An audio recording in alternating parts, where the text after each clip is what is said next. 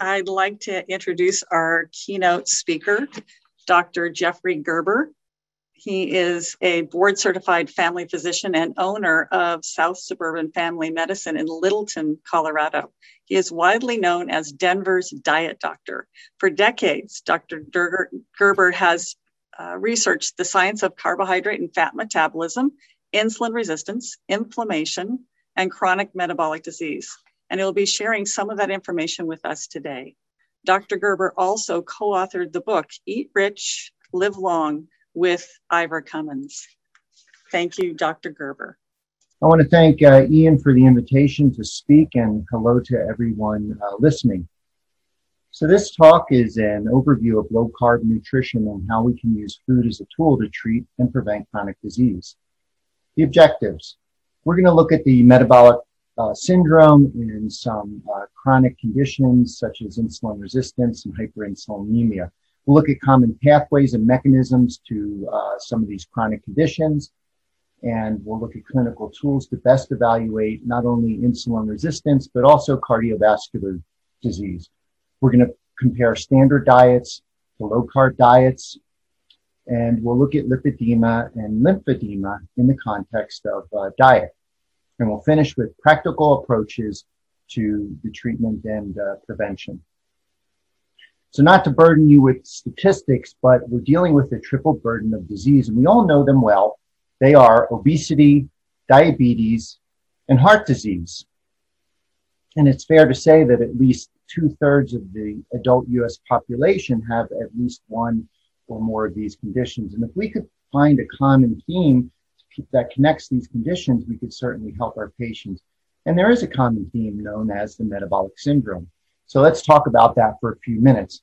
So the metabolic syndrome, what we like to refer to as the insulin resistance syndrome, because it defines the central mechanism, was first described by the late Dr. Jerry Reaven back at in 1988 during the Frederick Banting lecture series. Now, Frederick Banting was famous for co-discovering insulin, and the series was named after him, but we shouldn't confuse him with William Banting.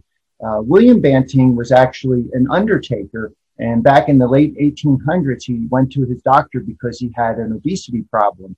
And with the help of his doctor, he wrote the letter on corpulence, and that was basically a dietary guideline telling people to reduce sugar, potato, and bread from the diet, which was essentially the first low-carb diet. And I just think it's interesting because these two Bantings are related and both had an interest in diet and diabetes.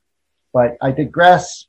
Let me just show you here. I actually had the opportunity to visit the grave of William Banting when I was in Kensington, London a few years back.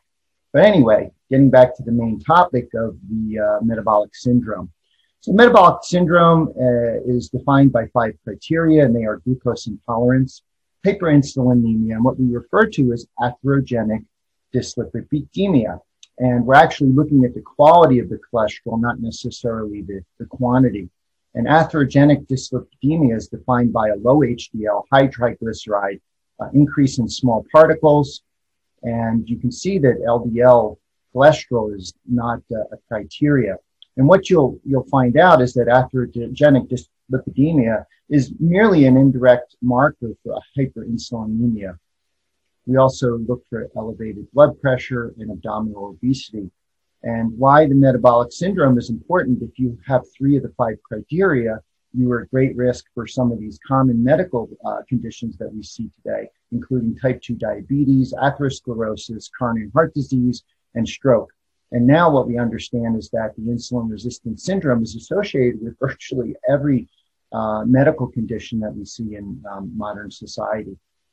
And when I first learned about the metabolic syndrome some 25 years ago, it made a lot of sense because not only did it define a central mechanism, but it defined the best diet, specifically a low-carb diet, and we'll talk a little bit about that. So along the same timeline as Dr. Reaven, we find Dr. Joseph Kraft. And He spent a career studying hyperinsulinemia, where he performed an insulin assay in over 16,000 people, where he administers glucose and measures insulin over and glucose over a 5-hour period of time. And what he discovered was that insulin levels rise actually years before glucose goes up. And we want to take a look at some of his data right now.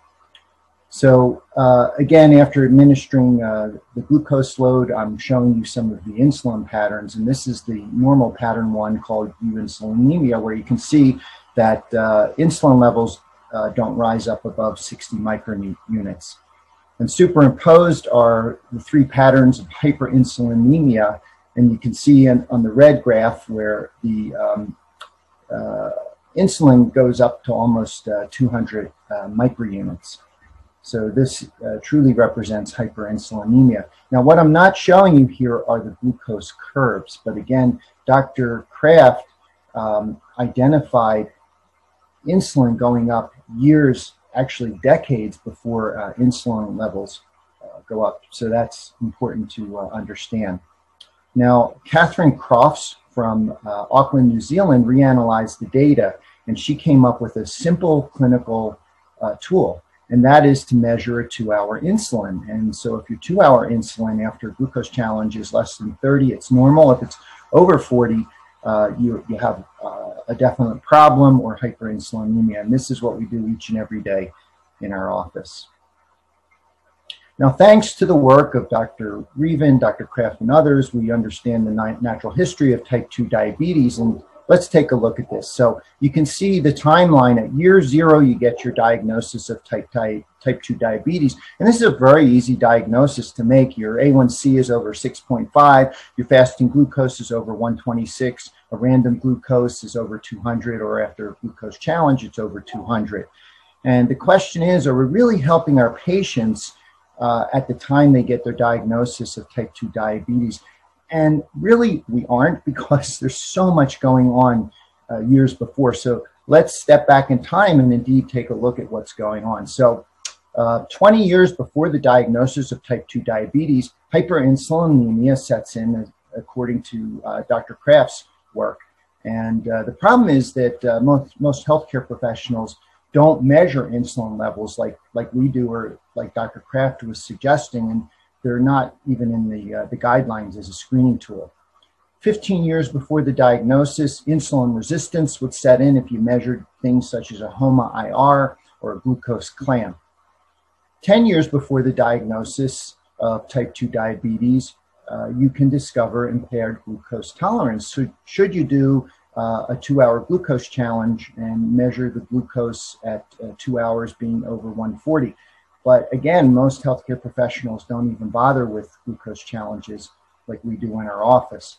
And then 5 years before the diagnosis, cardiovascular disease sets in. Should you do the right measurement and using the right tools, such as a coronary artery calcium score, and we'll talk about that in a little. But as you can see, before you get the diagnosis of type 2 diabetes, you're sick for decades, and yet you're unaware. Even healthcare professionals are unaware because they're not doing the right tests. And of course, by the time you're type 2 diabetic, you're an absolute mess. So the point here is that you have to have an early level of suspicion, and you have to do the right measurement, or you're not going to know that there's a problem. So when it comes to the metabolic syndrome, let's talk about the elephant in the room. And that is specifically nutrition, or low-carb nutrition. Now, you have to understand that when it came to nutrition, Dr. Reaven, who was an endocrinologist, and Dr. Kraft, who was a pathologist, didn't know a whole lot about nutrition. They just went along with the mainstream guidelines. But it was later in their careers that they really understood the importance of low-carb diet, and we feel that they missed this golden opportunity to advance nutrition science. Well, now it's our turn. So let's spend a few minutes and look at standard diets versus low-carb diets. And there's many ways to describe standard diets, but we're going to refer to it as the perfectly balanced, healthy diet, just to point out some of the fallacies. So here's your perfectly balanced, healthy diet. And it's mathematically precise because a third of the energy comes equally from each macronutrient, be it fat, protein, and carbohydrate. It doesn't matter. You see, the convention is that all calories are alike, and also the food quality is unimportant. It's just about calories. And that's based on the first law of thermodynamics, and we'll talk about that in a minute, but that just simply tells us what a calorie is. And it seems that your health is determined based on this positive or negative energy balance, what's referred to as calories in and calories out. And what I don't like about this is that these conventions simply emphasize the law of physics or thermodynamics without looking at the laws of physiology or how the body actually processes the energy. So the first law of thermodynamics. It's interesting. What you do is you put food energy into a closed chamber, a bomb calorimeter. You ignite it, measure rise in temperature, and you can see how many calories are in a particular substance. And that basically is telling you that a calorie in equals calories out in a closed system. Now, yes, this is what happens in the body, but it's much more complicated than this. It's not just about the energy that comes into the closed system. So some more conventions regarding the perfectly balanced, healthy diet. That we should reduce total fat and saturated fat. Well, why should we do that? Number one, for weight loss. Well, we all know that fat is caloric dense, 9 kcals, versus protein and carbs, which have 4 kcals. And that if we simply reduce fat consumption, we're going to reduce calories, because calories in, calories out are the only thing that mattered in this convention, okay, right? Now, there's also a second convention, and it's convenient because it goes along with the first one, that we should reduce saturated fat in the diet because it reduces our cardiovascular risk. Well, why is that? Because saturated fat elevates this supposedly bad LDL cholesterol. It is true, it does tend to elevate LDL a little bit, but the convention says that this bad cholesterol clogs the arteries, apparently. And that cholesterol is somehow this dangerous substance that when it reaches a certain concentration in the blood, it smashes its way through the blood vessel wall and causes disease. And so this is a very simplistic understanding of the mechanisms, and really it's much more complicated and involved than that. And what should we do as a result of this convention? Well, we should replace the saturated fat with carbs and or polyunsaturated fatty acids such as canola, corn, and soybean oil, which we now understand is very inflammatory. And it's unfortunate because it's exactly this recommendation that is causing the disease process that we're trying to address. That's a pity. In the convention, we're trained as healthcare professionals to accept that people have a lack of willpower. This is terrible, that it's their fault that they failed to eat less and exercise more. Problem is we're not giving them the right tools. And so what we get is serving up disease for 50 years. And so we really need a better solution. And so this is where low carb comes in, and the idea or the understanding that all calories are not alike when it comes to how the body metabolizes those calories. And specifically, it is the food energy that is processed differently in the body. So let's look at the food energy processing for a minute and how we can describe that. So we talked about the bomb calorimeter, which can measure a calorie in a closed system. But when it comes to the processing of energy, we want to measure cellular respiration, what's going on inside the body. And we use a metabolic chamber to do that. And so it's similar in that it's a closed system, but now you're putting a living being or human into that system. You can exercise them or not exercise them, give them food or fast them, and measure things such as aerobic threshold, oxidative potential, and so forth. And what you discover is under different circumstances, the energy is being processed differently. Now, guess what? in both these scenarios, calories in equals calories out. But it's the processing of the energy that we're really wanting to take a look at, and that's the interesting part. So let's look further at the food energy processing. And this is really an energy flow chart. And rather than calling it calories in and calories out, I like to think of it as energy in and energy out. And so again, the body has this ability to process the energy.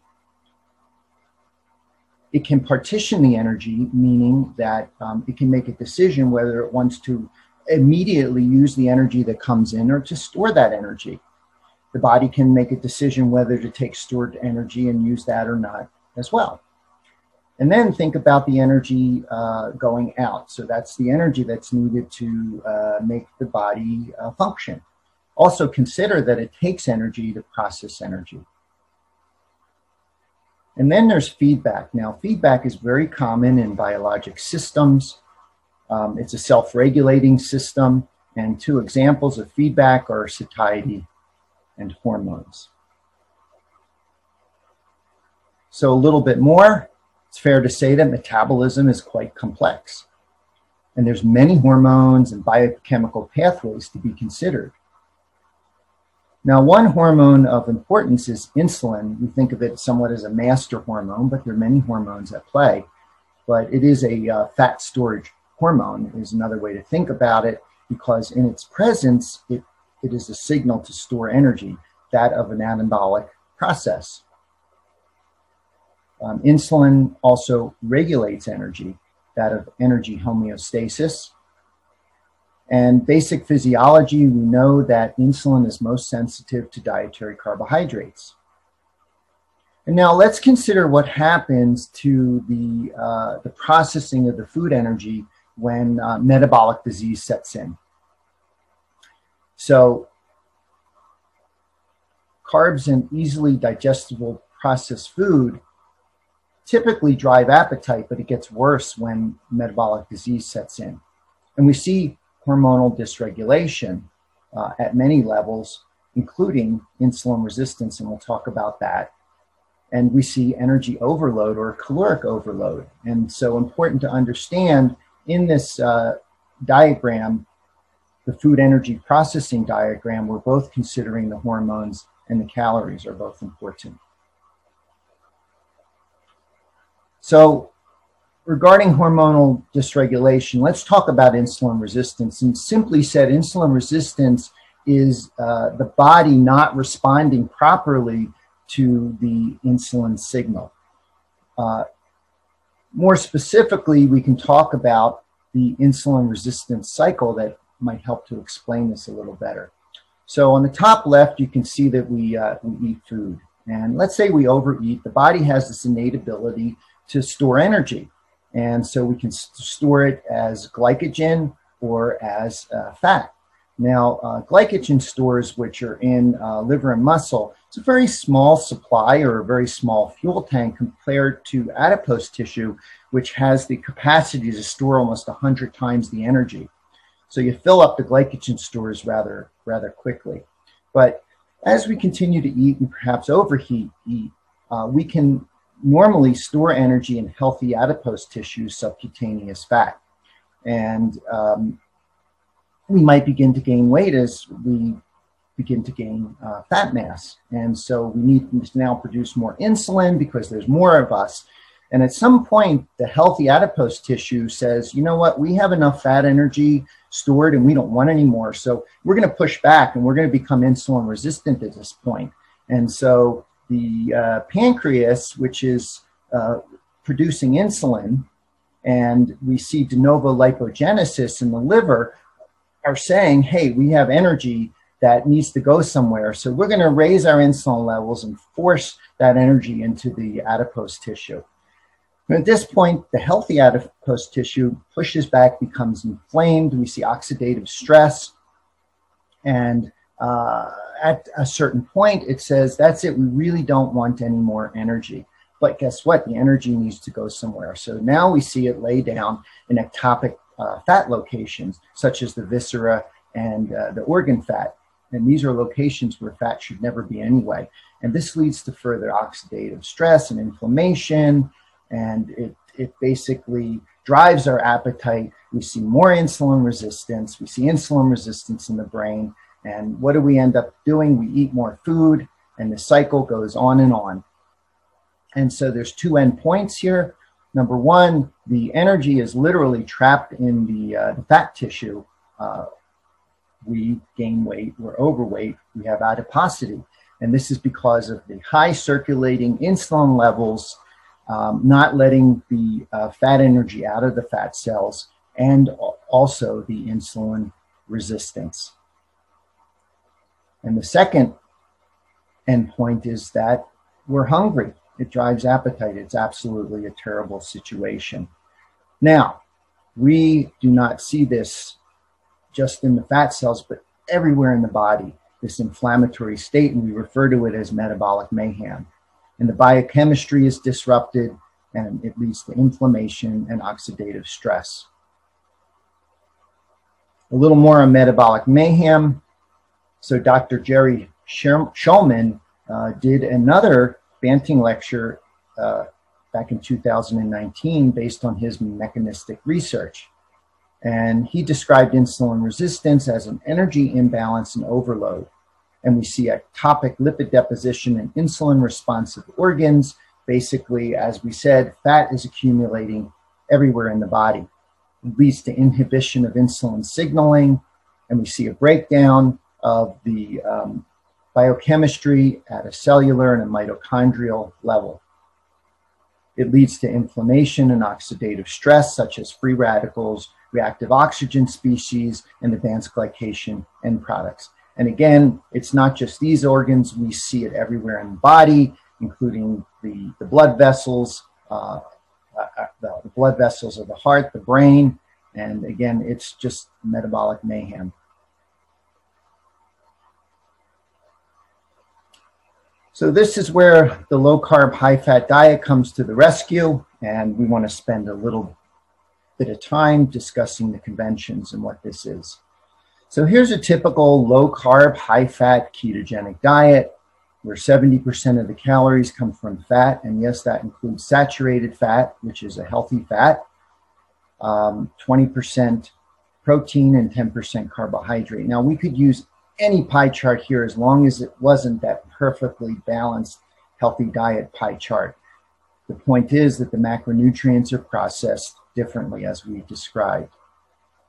And so there's your first convention. And the idea is that it is the carbs that are fattening and inflammatory based on these metabolic pathways. And again, basic biochemistry and physiology, that carbs drive insulin compared to protein and fat. Carbs trigger appetite more than any of the macronutrient. Now, I'm happy to say that the ADA continues to recognize the benefit of low-carb diets. It is in the guidelines, although it's not up on the top. I'm happy to say that the CFO of the ADA, I believe it was last year, endorsed strict low-carb ketogenic diets, as she has been using it to reduce her insulin, actually get herself off of insulin, lose weight, and to control her diabetes. It's a wonderful endorsement. Another convention, and what seems to make sense, is that saturated fat by itself is not this cardiovascular disease villain that the Heart Association has been telling us it's so for the last half a century. It is much more complex. Again, we're looking at an inflammatory process that damages the lipoprotein, the cholesterol, and the arteries themselves. And we also now understand that these seed oils, the canola, corn, and soybean oil, are actually very unstable in the blood and lead to inflammation and damage when you compare it to mono and also the saturated fat that's very stable in the blood. Also happy to report that last year there was a peer-reviewed study in the Journal of the American College of Cardiology that said that limiting saturated fat is not supported by the current evidence. And that is true.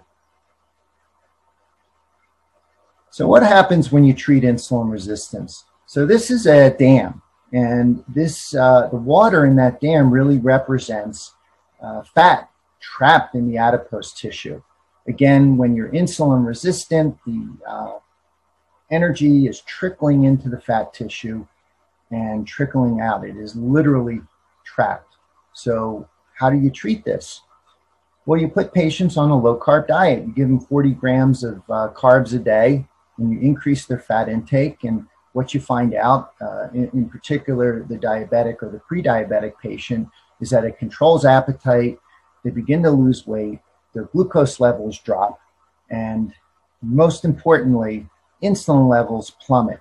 And it opens up these insulin floodgates, and the energy that was trapped within the fat cell is now packaged up as lipoprotein, and it's distributed throughout the body for energy.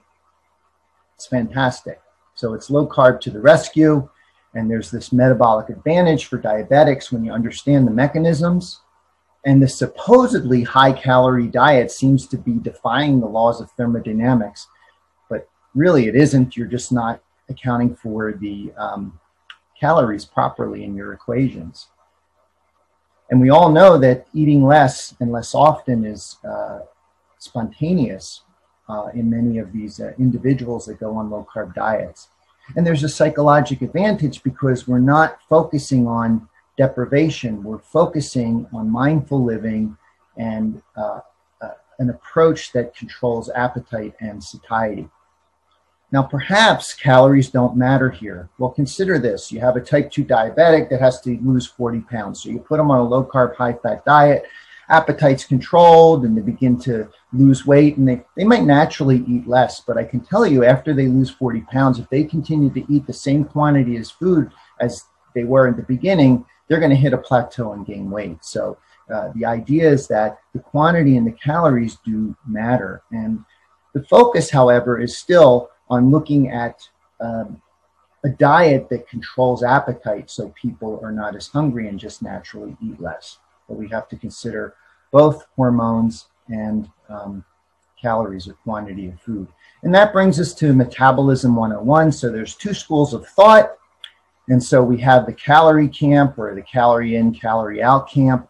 And we have the endocrine camp, where they're looking at hormones. And I tell you, the vegans and the meatheads, they get into this every year, every January. And in support of the calorie camp, we have the vegans calling it the January as a means for celebration. And on the endocrine side, we have the meatheads calling it Organuary. And so what I submit is that we get these two groups coming together in perfect harmony to form the School of Food, Energy, and Metabolism. And the best part, it is a bipartisan approach. I love it. So let's shift gears and talk a little bit about heart disease. And most important to understand is, like everything else we've been discussing, we're dealing with a metabolic process. And specifically when it comes to atherosclerosis. And we see damage to the lipoprotein that carries the cholesterol itself, and the blood vessel wall. And we address it by looking at insulin resistance and the cholesterol quality, not necessarily the quantity. And the quality of the cholesterol you can measure by looking, again, at the triglyceride to HDL ratio, particle size, and so forth. And the proper measurement in this way helps us to better predict risk. Now, what did Dr. Kraft have to say about atherosclerosis? Well, he said those with cardiovascular disease not identified with diabetes are simply undiagnosed, or simply said, diabetes is a heart disease. So you need to address it in this way. Now, I think it's clear in the literature that there is this strong correlation or connection between heart disease and diabetes. But unfortunately, when it comes to clinical medicine, this relationship becomes a bit muddied. And we see this all the time. We have patients that are diabetic that come into our office that don't know that they have heart disease. And then we have heart patients that come in that don't realize that they have diabetes. And even worse, their clinicians are clueless. So that's unfortunate. And the question is, why is there such a disconnect? Well, welcome to the Framingham distraction. Yes, that's Framingham, Massachusetts, where back in the 1950s, they studied the population for decades to see which ones had heart attacks and which ones didn't. And based on the Framingham work, they came up with these risk factors that we know as cholesterol, smoking, hypertension, and diabetes. And yes, diabetes is in there as a risk factor, but it's really at the bottom of the list based on the traditional Framingham work. It was underemphasized. And since the Framingham work, they have come up with additional guidelines, tools, and risk calculators, all with a central theme: to lower the bad cholesterol. Therein lies the problem, because they're not addressing the root cause, which is diabetes. Diabetes risk is buried, and that's what they should be addressing. But I'm happy to say in 2018, the American Heart Association guidelines are getting better. They finally, and I kid you not, have included the metabolic syndrome as a significant risk factor for heart disease. Also, they've included the coronary artery calcium score in the guideline as a decision maker, and we'll talk a little bit about that later. But when it comes to heart disease, this is really how we should be looking at measurements. And interestingly, this is a study by Finney and Volek looking at diet and comparing low-fat to low-carb diet. And the bottom line here is that all the metabolic markers improve on a low-carb diet compared to a low-fat diet. And so the markers in the yellow are all improving, and the numbers on the top really look at atherogenic dyslipidemia, and you can see that the ApoB to A1 ratio, which are advanced lipid testing, those numbers drop. Saturated fat drops, triglyceride to HDL drops, the HDL goes up, which is favorable. And then on the bottom of the chart, you can look at things, insulin markers such as, again, insulin, home IR, glucose, your abdominal fat drops, your body mass drops. So these are all associational studies, but you can clearly see that these metabolic markers that should be measured improve on the low-carb diet compared to a low-fat diet. So the bottom line, when it comes to cardiovascular disease, it's the insulin, stupid. And I'm referring to my dear healthcare professionals, and to understand that we're dealing with a metabolic disease. It's not simply about this supposedly bad cholesterol. And if you focus on the bad cholesterol, the LDL cholesterol, which is what they told us to do for 50 years, you're going to miss so many people at risk. And we like to say, if it weren't for LDL cholesterol, perhaps everybody would be on a low-carb diet. And so this talk is about nutrition. And so we're addressing cardiovascular disease with a diet and lifestyle modification. It's not about medication per se. So a little bit on cardiovascular imaging. Imagine if we had a tool where we could look in and directly visualize the coronary arteries and see the disease process itself. Well, we have such a tool. It's called the coronary artery calcium score. And again, it's based on direct visualization of the disease process itself. And you have to understand that this direct visualization, it's not a risk factor, it's the disease process itself. When you compare it to, say, a blood marker looking at a standard lipid profile, which is just associational data.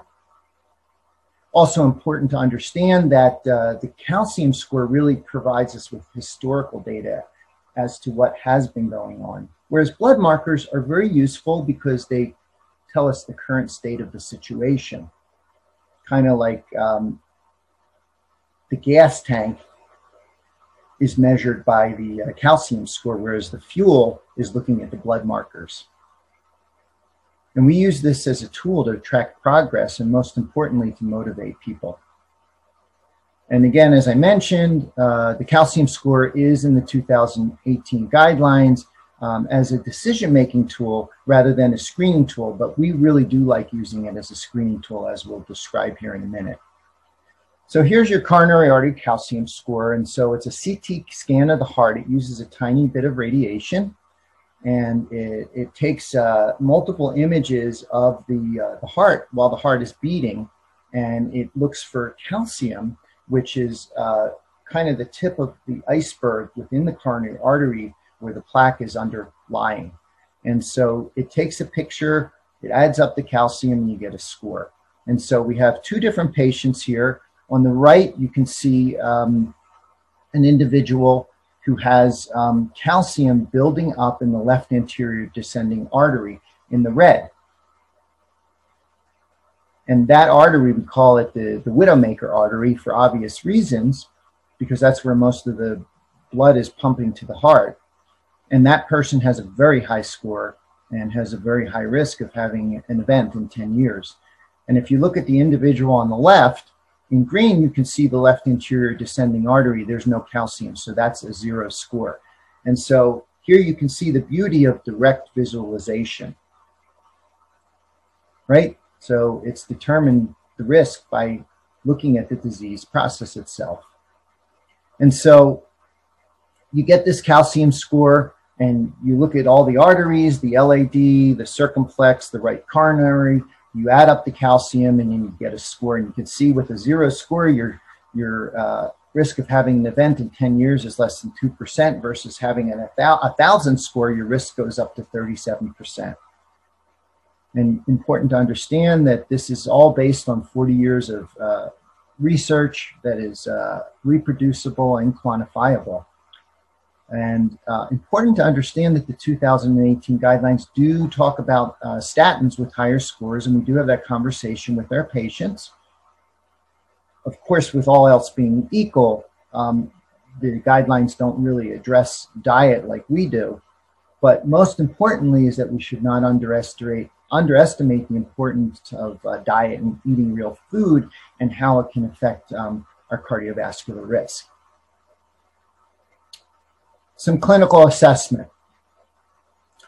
So important to realize this talk is all about insulin resistance, but it's not always insulin resistance. So we have different body types that we have to consider when we see patients. So we have insulin sensitive and insulin resistant individuals. And so here are two insulin sensitive types. And on the upper left, we have the slim, insulin sensitive, metabolically healthy, metabolically flexible individual. And we hate that. That's really a very healthy person. We joke, never take dietary advice from those individuals because they never had a problem. But again, a snapshot in time, and their status could change as they age.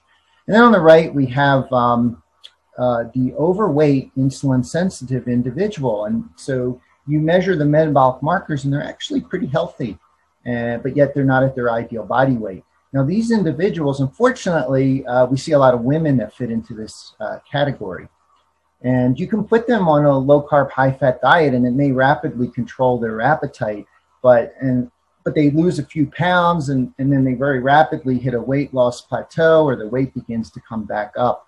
And so the approach is really different with these individuals. With everybody, again, the focus is to find a macronutrient mix that controls appetite, so patients aren't as hungry, and they eat less, and they eat less frequently. But for these individuals, you want to think about eating just enough fat to fill, which actually is true for everybody on the long haul. More protein is healthy, and they don't have to be quite as restrictive in terms of the carbohydrate consumption. And so we can compare this to the insulin resistant groups, and this represents 2/3 of the adult US population, again, as I mentioned. And so on the bottom left, we have these slim individuals that can develop diabetes without gaining much weight. And we refer to them as TOFI, thin on the outside, fat on the inside. And we see a lot of Asian population that fit into this category. And then on the right, we have the typical type 2 diabetic that's overweight. And again, these individuals respond best to a low carb, high fat diet. But again, you have to consider if you're dealing with insulin sensitive or insulin resistant individuals. And so that's why we have this insulin spectrum chart that is important to consider where we are on the spectrum. So we have the insulin sensitive on the left, the insulin resistant on the right, and everything in between. And then this can change throughout the lifetime. Now here's a chart showing the 5 types of lipedema. Now when it comes to the insulin spectrum, there's nothing unusual. Lipedema patients are insulin sensitive and insulin resistant, just like the rest of the population. And so with our lipedema and lymphedema patients, you have to consider where they are on the insulin spectrum.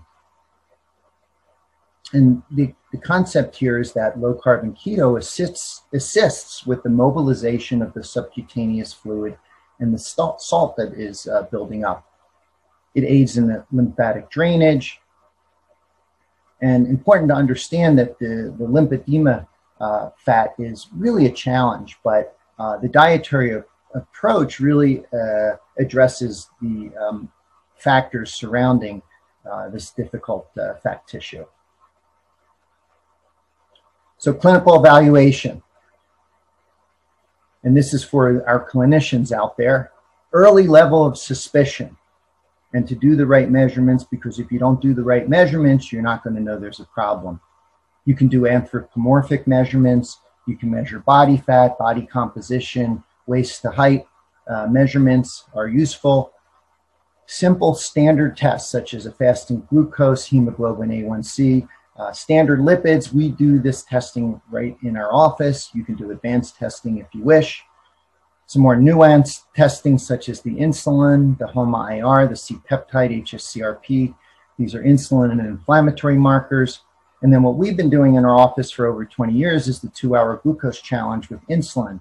And I tell you how many patients, I can't tell you how many patients we have measured normal glucose, normal A1C, and yet their insulin levels are off the chart. So this is a great tool, again, to make an early diagnosis. And then the cardiovascular imaging that we just talked about. So this is really a summary of the guidelines for a treatment to a healthier life. So we want to reduce processed foods, the sugar, the grain, the industrial seed oils, and we want to eat real food, nutrient-dense foods that really help with satiety. We want to control the carbohydrate intake. We want to prioritize protein. High-quality protein is important, and we want to fill with fat. So again, long-term, it's not about gorging with fat, but just to eat enough fat to fill. If everything's going well, it will naturally control appetite. But again, we have to consider, yes, the quantity and the calories are important like the hormones. But again, the main focus is to try to find the macronutrient mix that best controls appetite for the individual. How about the common themes? Let's call it low-carb Mediterranean. We joke nobody knows what a Mediterranean diet is, but it sounds healthy. But in this context, we talk about a diet that's low in carb and it's meat and vegetable based. Supplements can be considered in some individuals. Most important, we must address sleep, stress, and sunlight. We're not going to make any progress without addressing these. And I know it's been tough over the pandemic, that there's been a lot of stress and people have gained weight, and we want them to get back on track and be optimistic for the future. Movement and activity are important. We're not trying to balance this energy equation, but there's cardiovascular benefits, there's psychological benefits. Building up muscle mass helps with insulin resistance. And when it comes to pandemics and viruses, the idea is that we want to be a healthy host. Should the virus come knocking at the door, we can fend it off easily. And then basic patient education and support, and to embrace our patients to make change. And this includes the lipedema population as well. So this is our last slide. And the point is of the entire talk that food can be powerful like medicine. Now, I'm not the first to say this. It was Hippocrates, the father of modern medicine, that said it thousands of years ago. But I think it's fair to say that we weren't listening up until now. So that concludes my presentation. I want to thank you for your time, and I hope you enjoyed it.